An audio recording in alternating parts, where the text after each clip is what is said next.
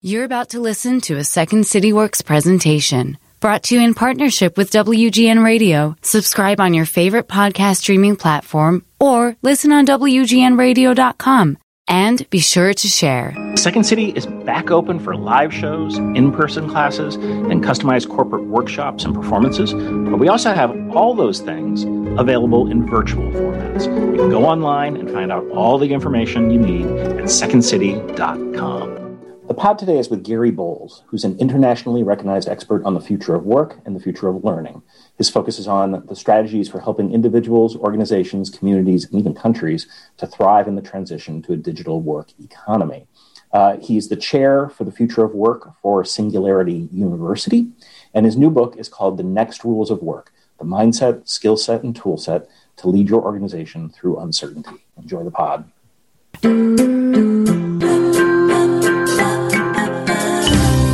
The Second City is a world-famous comedy theater, and it got so famous because it has produced generation after generation of comedy superstars. That didn't happen by magic. Second City's improvisational pedagogy fuels great performance, and the same practices that made stars of everyone from Bill Murray to Tina Fey can be applied for success offstage, at work, at home, and in the world. I'm Kelly Leonard, Executive Director of Insights and Applied Improvisation at the Second City. This podcast is about collaborative conversations, seeking connections, and finding a better way. This is Getting to Yes And.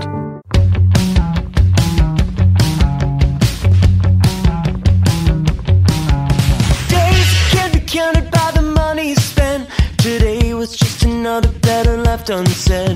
Days can't be counted by the time to rent. Tomorrow's just another like the one that comes next. The corner of the highway that leads to the job, at the desk by the boss with the elegant watch. The tick of the clock and the tick of the clock mark the moment. Gary, welcome to the show. Thank you, Kelly. I've shared this story on this podcast that when I got my first job at 16 years of age, I was a bagger at Jewel Food Store in Wilmette, Illinois. I was astounded at how chaotic the business structure actually was. Very few people on the same page. And you talk about this in the introduction to your book, that we aren't really taught the rules of work. We just kind of figure them out. And then the problem, of course, is the rules change. And that's probably always been true, but I think the change is much bigger right now.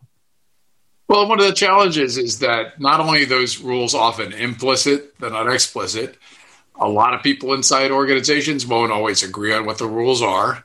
And then there's a whole bunch of behavioral cues about what you should and shouldn't do that are going to be different depending upon who's giving them. And all of that scrum sort of adds up together to something that we often call culture, and is one of the least understood concepts in the range of work that humans do. So let's talk about what the changes that's happening now. You write in the book, quote, "The modern global pandemic catalyzed disruptive change that had little to do with technology and everything to do with how we react to sudden shocks to the system." I think so many people are focused on the technology part of this. I want you to sort of unpack that. So as I'm fond of saying, up until about January 2020, the future of work was mostly theory. And the theory was that robots and software are going to take all of our jobs. Yeah. And then in April 2020, by that time, we were quite clear that a virus had come along. And I wrote an article for Techonomy.com that I called The Great Reset. And essentially what I was saying was I felt that we've known for quite some time, for a very, very long time, that the dynamics of work were changing. And the rhetoric around automation and globalization, we've kind of been dealing with these things for since the dawn of human history. But there's two things that are different, and that's the pace and the scale of change. And what I was trying to say up until January 2020 was, I think the pace is accelerating. With Singularity University, we talk about exponential change. But I also think it's the scale. It's just changes are happening at bigger levels and more people are involved in them. And the things that we used to take for granted in Silicon Valley, that new industries could be disrupted. And I think the world's kind of gotten that memo. But with the framing was different. The framing that we put it into was these are things that are kind of being done to us, as opposed to things that we might actually be in charge of. And certainly one of the reasons I point to the pandemic is I say it isn't the virus that did this. It's our response to the virus. We decided to lock down our businesses, work from home, send our students to do remote learning. Those were all decisions that humans made. And so many of these other aspects of work, the things that we say are inevitable, like the fact that automation is actually making certain jobs obsolete, those are decisions too. Robots and software don't take away jobs. Humans give them away. Robots and software just automate tasks. It's a human's decision if a job evaporates, and we can make different decisions. You strike a incredible note in the book when you say, quote, today a startup social media service can reach 1 billion users or more in a matter of months, and there weren't even 1 billion people on the planet at the turn of the 19th century. So when you talk about the scale, that is dramatic. And I think it relates to what I'd love you to talk about is you identify 3 potential future of work models. Yeah. Can we go through each? So first off, it's ironic that I'm adjunct faculty with Singularity University, and the title that goes with it is Chair for the Future of Work. And it's ironic because I don't call myself a futurist. Like I don't think I think of myself as really sort of a near term, a nowist with sort of near term scenarios, right? And so but what ends up happening when you look at a lot of the research and the rhetoric, which are kind of inseparable, nowadays you don't get research without rhetoric. Everybody's got an opinion, not always an informed opinion, but everybody's got an opinion. Is you look at the research and the rhetoric around issues related to the future of work and future of learning, which are kind of inseparable, you find that they kind of fall into 3 bins. It's either all sorts of really dramatic changes happen normally pushed by automation and globalization. And if you think of it, I tend to overdo Venn diagrams and magic quadrants, but you think of it as here's all the work there is, and here's all the humans that can do the work. And what ends up happening in the dystopian vision, which is sort of the pre-pandemic vision, is this shrinks. There's less and less work and more humans. And so there's just less things for humans to do. And then you get, Elysium or, pick your movie for the dystopian outcome. That's one. The second is, no. There's this thing called AI, artificial intelligence, software, and robots. This expands. There's more and more work, and there's only so many humans, and it's this amazing, incredible opportunity in the future. It's a utopia for work. Mm-hmm. And then there's a third, which is they both happen at the same time. Right. And that third one is what we're experiencing right now. There are 2 recoveries from the pandemic. There's, the AI programmers who've got lots of work and are getting paid to do that work remotely and are having a great time. And there's a whole bunch of other people that do not have that skill set or do not have access to that work or can't do it digitally. They've got to be on site, and they're having a completely different recovery. And that's really what's more likely to see as we continually have these shocks to the system on a global basis. What scenario do you think is most likely, or do you keep all 3 for a reason? Well, so the reason the third scenario is what's happening today, and there will always be more dynamics like that, is that if we sort of step back and we look at it as a system, which is there's a human and there's a problem to be solved that you're going to get paid for, and either you find that it's an existing job that today we call job, and tomorrow I call a portfolio of work, or it's something you can create. You're going to be an entrepreneur, or you can convince a potential employer that that's a problem to be solved they haven't yet understood, and so they should pay you to do it. But if you work on the assumption that that's sort of the way that these systems work, but they're really complicated systems, and there's a whole bunch of macro things going on economically and so on, it's pretty likely that scenario number 3 continues to be true in different economies, different geographies, different industries. the market mismatch, how much work is available and how many people there are, that's going to continue to oscillate. And so there are going to be some places, some countries that have deliberately designed to be resilient and insulate against those changes. If you look at, in the pandemic, the United States, we went in 3 weeks from almost historically low unemployment, 3.7% employment, to 18% unemployment overnight. In Germany, it went from about the same to about 0.5 to 0.75% more, because they designed their system differently to keep people in jobs and to be as resilient as possible when these shocks to the system happen. So that's what's likely, is we're going to see scenario number 3 in a variety of different industries and locations. In some places, people will be thriving, and others, they'll be barely surviving. Yeah. One of the things that I really enjoyed about the book is the history lesson you gave around the future of work, and this idea that really there was a level of disdain for work until a guy named Martin Luther came along, and then some other figures after. I would love you to talk a little bit about that, and also the story of the knitters and the Luddites, because I find that compelling. Okay, so. All right, so a couple of quick things. So I'm a history buff, and our son was an archaeology major, and so to me, it's always important to. One of my father's favorite framings was honoring the past, understanding the past through the lens of the present to create a better future. And he was doing that in the context of careers, and I like to do it in the context of just how we design more inclusive systems, or what I call involving systems. And so, but the basic premise was, really always problems to be solved. We come out of the womb, we're problem solvers. And the problem initially we have to solve is somebody's got to feed us and take care of us. And eventually we develop our skills and we can do those things ourselves. But historically, what ended up happening in many cultures is there wasn't even a real label for work, at least not the way we understand work today. It wasn't consistently thought of as a job.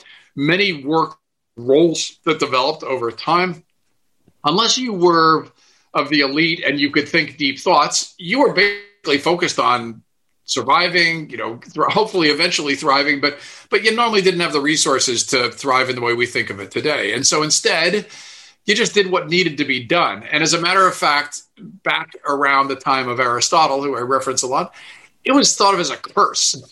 If you actually had to work, you were either of the lowest class or you were a slave, because everybody else got to sit around and think deep thoughts.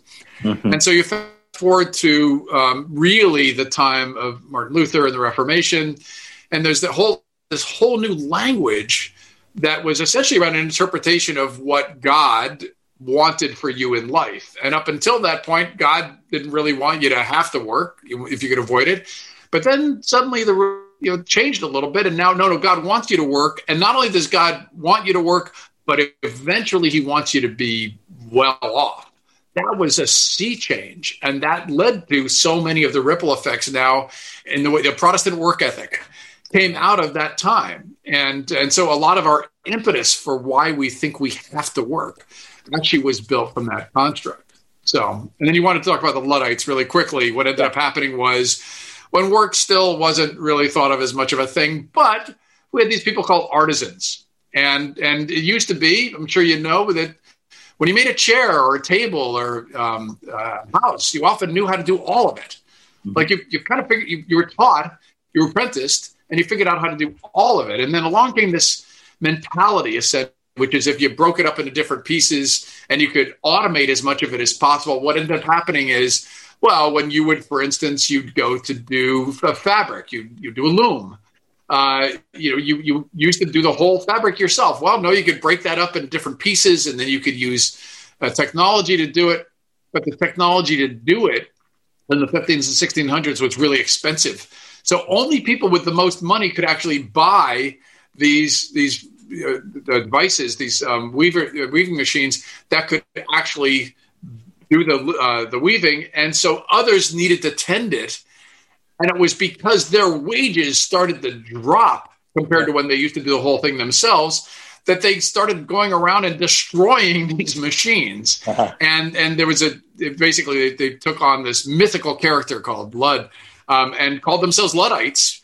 But what they were fighting against was not the technology, it was the power dynamic, that they had their wages dropping. Does this sound familiar? Their wages dropping because you could bring in machines to do the work. Yeah, I love that story.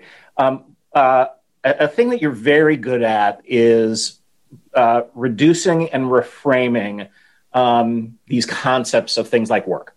And you say, and this is, I think I told you in one of our correspondence, I have this now behind me up on, I typed it out, that, quote, human work is just three things: our human skills to perform tasks, to solve problems.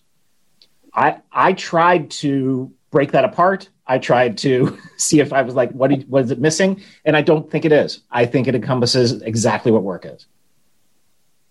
So thank you. I always prefer people whenever possible challenge me on these things, because I'm one guy. I haven't can't think of it. I'm sure I'm wrong on a lot of these things, but the reason I sort of broke it down to that is that, first off, remember those robots and software? They automate tasks. It's that middle part. They don't have skills, what we would normally call skills, and they're not good at solving problems, actually. What they are good at is performing tasks.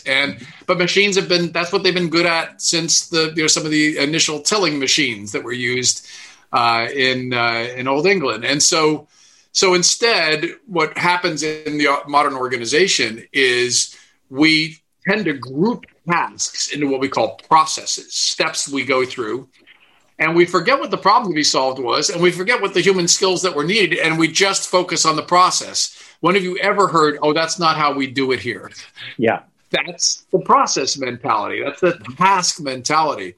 And when I said that basically robots and software don't take jobs, what ends up happening is, as you automate more and more of those tasks, there's this new thing called robotic process automation, which is essentially software that watches you do your work and then reproduces it.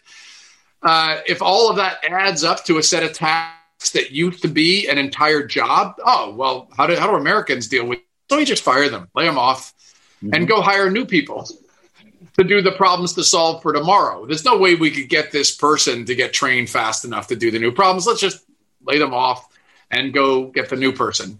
And that's a human's decision. Again, there are other economies, Finland, for instance, that are all about inclusive work and trying to encourage instead employers to say, no, let's keep that person learning to stay ahead of the curve so that they develop new skills to solve the problems of tomorrow. I had mentioned to you before we started taping that we're working with Duke University right now on a project. And in one of our discussions last week, looking at what we're going to build together, which is about inclusive teams. The idea was like, we really have to know our people, and we don't know our people fully. And you express that, and when you say you quote, need to understand each other's superpowers, because that's not something that we do or recognize, because people don't necessarily bring their full self to work. They're maybe a little scared to do that, but that was always vital before, but it's like going to be incredibly vital in this next world of work, right? Yeah, absolutely. I mean, I often show a picture of an iceberg, and I say, so first off, if you're in a company of any size, you only know about the human skill set, capacity, and human potential of this tiny little tip of the iceberg. And there's all this other amazing potential that you didn't hire them for, you don't know about. And then along came a virus, and suddenly you're talking to your coworker on a Zoom call, and you look in the background, you say, I didn't know you had kids. Oh, I didn't look, there's a musical instrument on your wall. I didn't know you played the guitar. There's all this capacity that we didn't know about because we only cared about that tip of the iceberg. And it's the same for each of us as individuals. There's a peculiar aspect of the way our minds work that we tend to discount the things that we're good at. So what I call superpowers is the combination. It's the magic quadrant of what you're good at and what you love doing. And my father, he actually came up with this construct 50 years ago. in a book called What Color Is Your Parachute? And what he said was, essentially what we want to do, he didn't use the label superpower, that's my label for it, but essentially the whole process of trying to understand, remember those skills that are one of the basic building blocks of work. If you understood your own skills better and you could actually map them across this, you're going to find that there's a bunch of stuff you're good at, but you don't really love to do. And we all have to do some cruddy job. You were talking about bagging groceries. I made 2 piles of paper out of one and faxed them someplace. I don't know. You know what a fax is? I often ask audiences, anybody here seen a fax? Because young people, what? My 25-year-old tells me to spell it. But that upper right is the magic quadrant. So, and what you find is that my father found this out years ago is people don't normally go to something they're good at and then learn to love it over time. It's the other way around. I love doing this. It's a problem I love to solve. It's people I love to work with. It's a kind of result I like to get. It's a kind of skill I like to use. And as you develop a love of it, you get better and better at it. So that's the superpowers that a team needs to all understand, is the optimization. Who is actually all in on developing these skills or using these skills, and how do you assemble that as a team?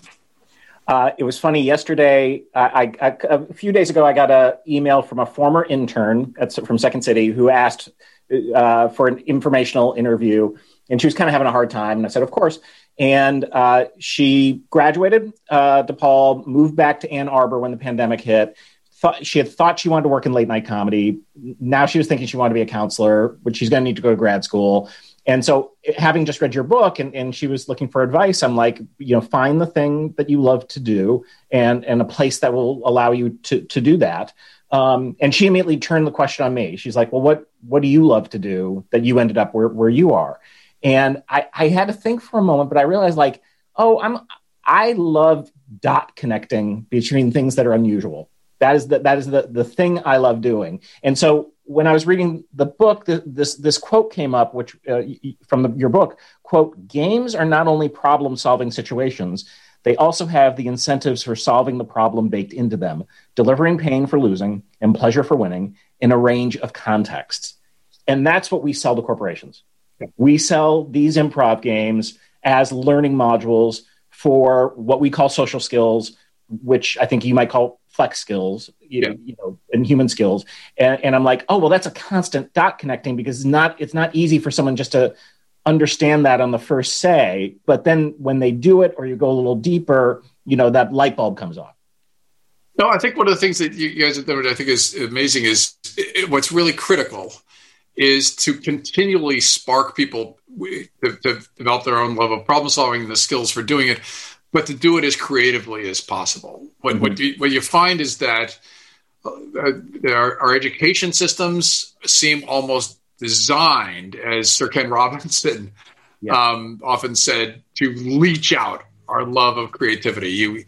There's not a kid in the world that isn't born loving to play games and solve problems, and there are very few kids that survive with that level of enthusiasm by the time they've been into the meat grinder of many educational institutions. And so what is critical is to spark that again for individuals, and I think especially in the context of teams, and to do it in a way that actually helps to celebrate each individual's uniqueness, to give them a safe place to be able to do it, which is what humor often allows them to do, and to be able to do that in a collaborative manner so that they build far more cohesion between them. And all of those, you can take every single aspect of that and say, well, that's what team building exercises. But if you do it with humor and you do it with humanity, what you've done is you've continually helped people to re-anchor in what makes each of us unique. You say, pardon me. Give me 1 second. Sorry.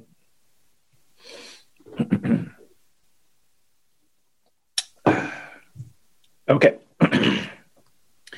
You cite the Future of Jobs report from the World Economic Forum in the book, which is something I do in almost all my keynotes. And the 2020 report cites analytical thinking and innovation, active learning, complex problem solving, critical thinking, creativity, leadership, digital skills, resilience, and reasoning. Those are all flex and self skills, right? Coding's not in there. Yeah. Yeah. The only one, digital skills, like, that's sort of like a tool set thing, right? I sort of, in the book, I break it down to mindset, skill set, and tool set. Digital skills is like your ability to use tools. I mean, the skill set of using this type technology, the pen in the past, that was think of that as like a baseline skill set. Now it's, if we can't use a digital distraction device, we often call cell phones, then that's sort of a baseline, right? So that's just table stakes. Everything else, though, is exactly as you say.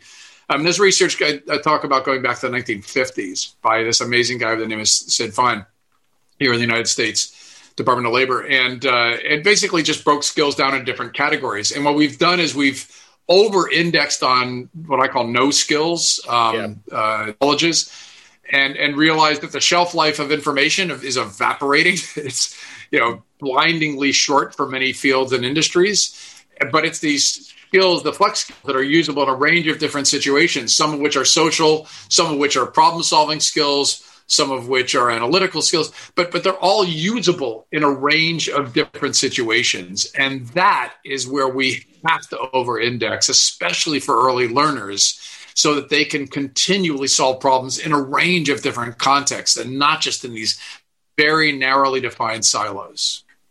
All right, there's something I've never admitted on this podcast, but so, I've done hundreds and hundreds of these things. I read all these business books. I hate reading conclusions. The conclusion chapter is garbage almost always.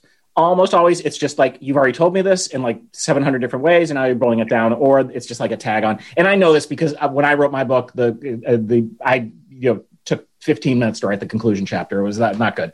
Your conclusion chapter was fascinating in that you'd set up all this information, and then you came in with like, okay, here's the complexity, even further sort of making the argument for complexity, but in a very interesting way.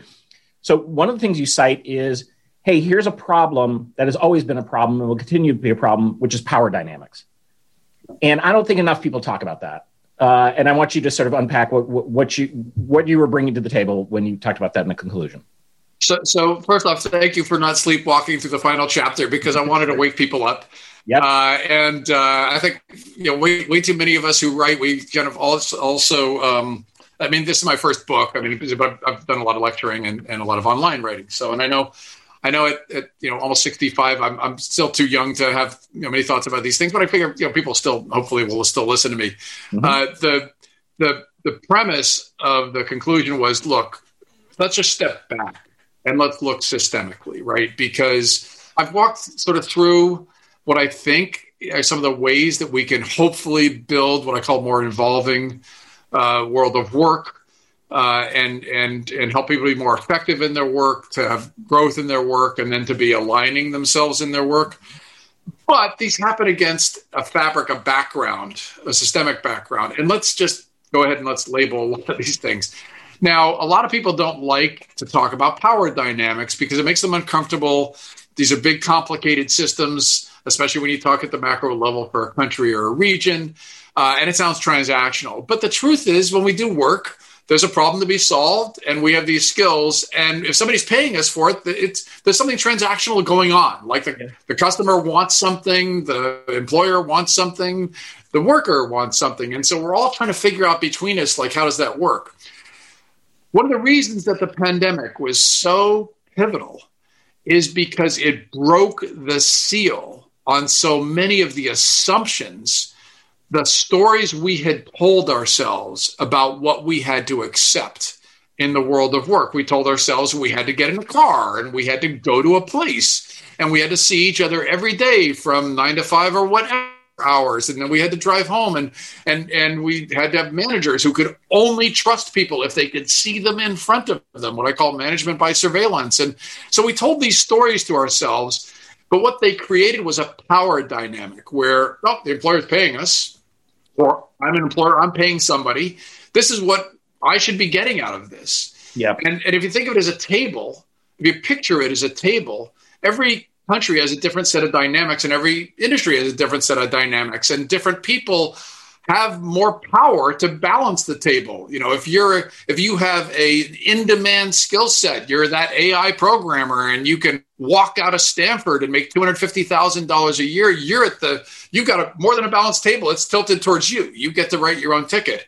But if you are a frontline worker, a phrase incidentally none of us used pre-pandemic, and you've got to be on site and you've got to be waiting on tables or you've got to be waiting on a person in an emergency room, you have less power. You've got to be there. And so what I try to help people understand is the more that you can understand those dynamics and the more then you can call them out. And if you're trying to build a more inclusive company, if you're trying to involve more people, if you're trying to help a range of different populations that have been underadvantaged in the past, you've got to understand these power dynamics so that we can balance the table more. And in some cases, that's collective voice, collective bargaining. And in other cases, it's simply having everybody have more agreements between them. Think about now, compared to a year and a half ago, could you ever have used the phrase, I would like to work remotely?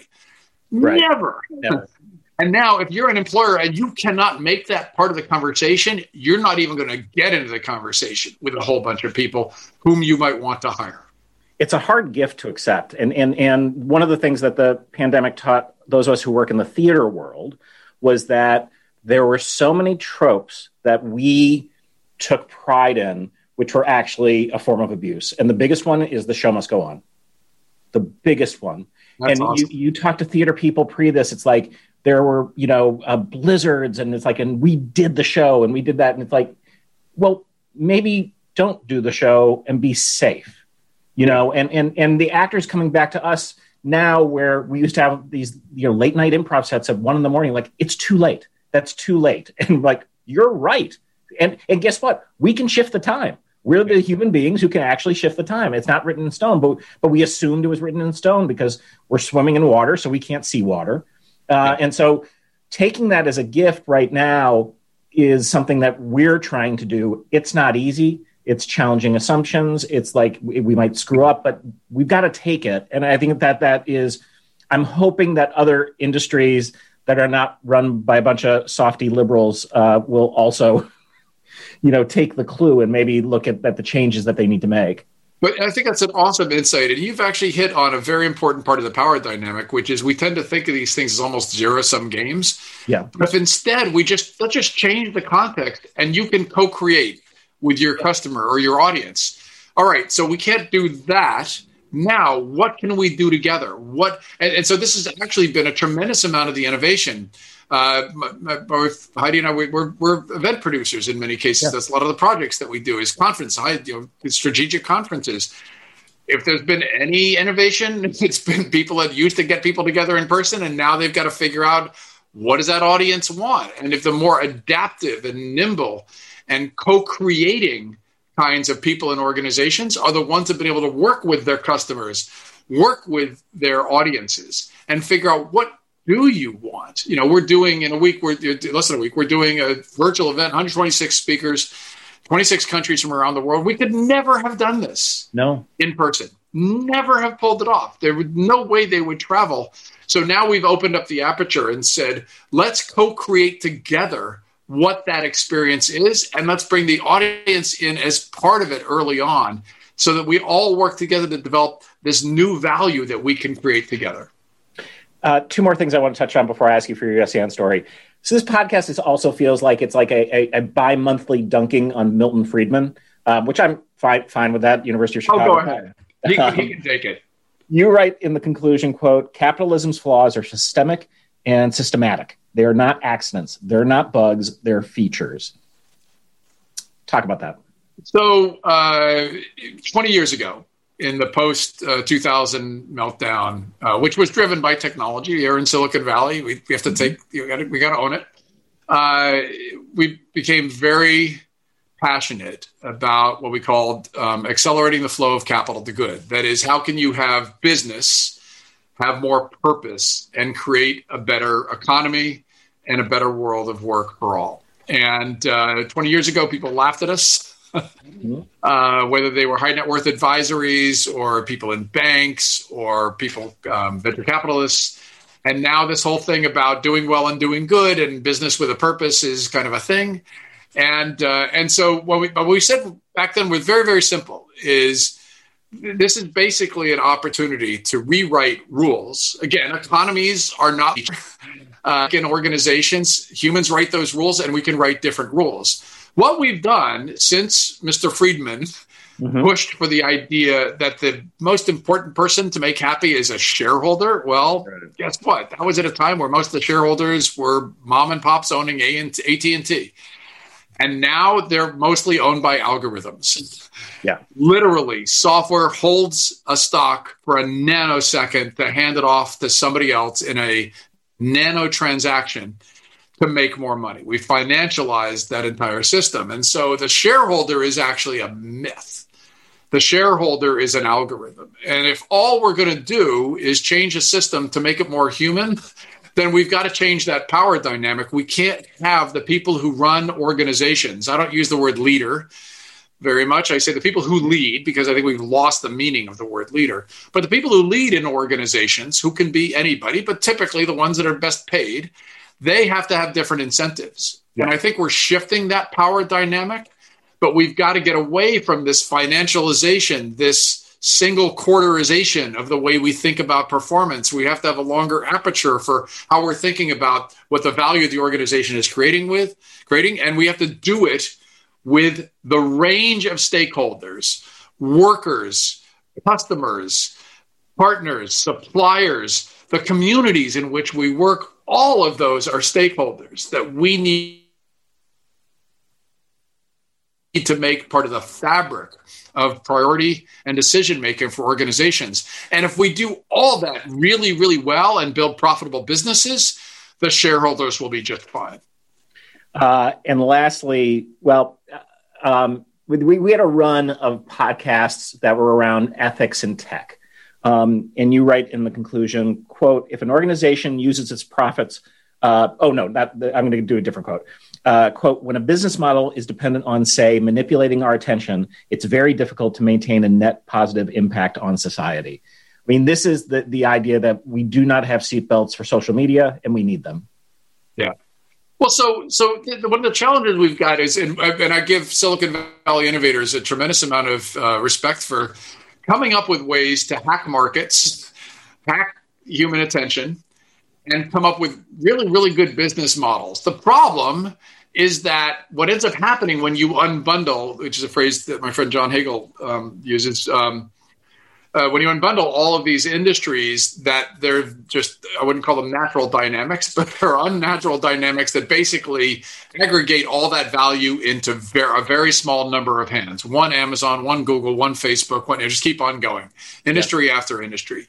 And the problem with especially social media is that if we were to disentangle the business model from the services that are being offered, we have a couple of great examples where that's been done and massive value to society happens. It's called Wikipedia. It's been unbundled from a business model. And what has happened instead is we have created, it's not perfect, but then nothing humans do is perfect. But we've created a model, a framework, a fabric of value creation that creates continuous and great beneficial value to society. And that's what we need to do more of. And the problem is when the business model is so clearly based on hacking human attention, and not just our attention, but human decision-making, as my friend Roger McNamee is fond of saying, is it's no longer that, because you're not paying for it, so you're the product.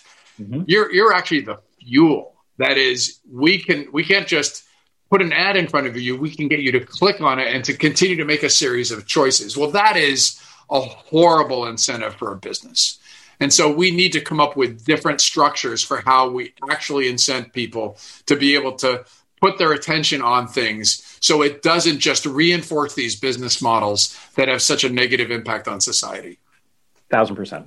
All right. We always end with a yes and story. Do you have a yes and story for us? So tell me remind me the context for yes and, because I know I'm going to get this wrong if I don't. So in the parlance of improvisation, when two people are making something out of they don't get anywhere by saying no, and they actually don't get that far by saying yes. They say yes, and they affirm and contribute in order to explore and heighten. So it's how we get to an abundance of ideas. Yeah. But behavioral economics tells us that most people's default position is to say no or do nothing. So I'm wondering, in your life and your career, is there some point where you were like, I'm not going to this party, and you go to the party and you meet the most amazing person you've ever met, or something like that? Yeah. So frequent ones, because as it turns out, my people detectors are actually very, very poor. Heidi's are amazing. She's one of these people that just get people immediately, and we'll leave a meeting with them afterwards, and she'll say, "But that was really just an amazing person." I'll say, "Well, yeah, I thought so too." And then another one, "Oh, I don't know if we can trust that one." What do you mean? I thought they were amazing people. Well, so I'm the one that always just, everybody's great. Every conversation. Yeah, right. So, but I will say there was one circumstance where we actually had an opportunity that wasn't certain we should be taking, and it was we got this call from this little, speaking of social media, we had this call from this little company called Google, and they had a problem that they needed to solve, and I wasn't certain whether we really would be able to help them solve it.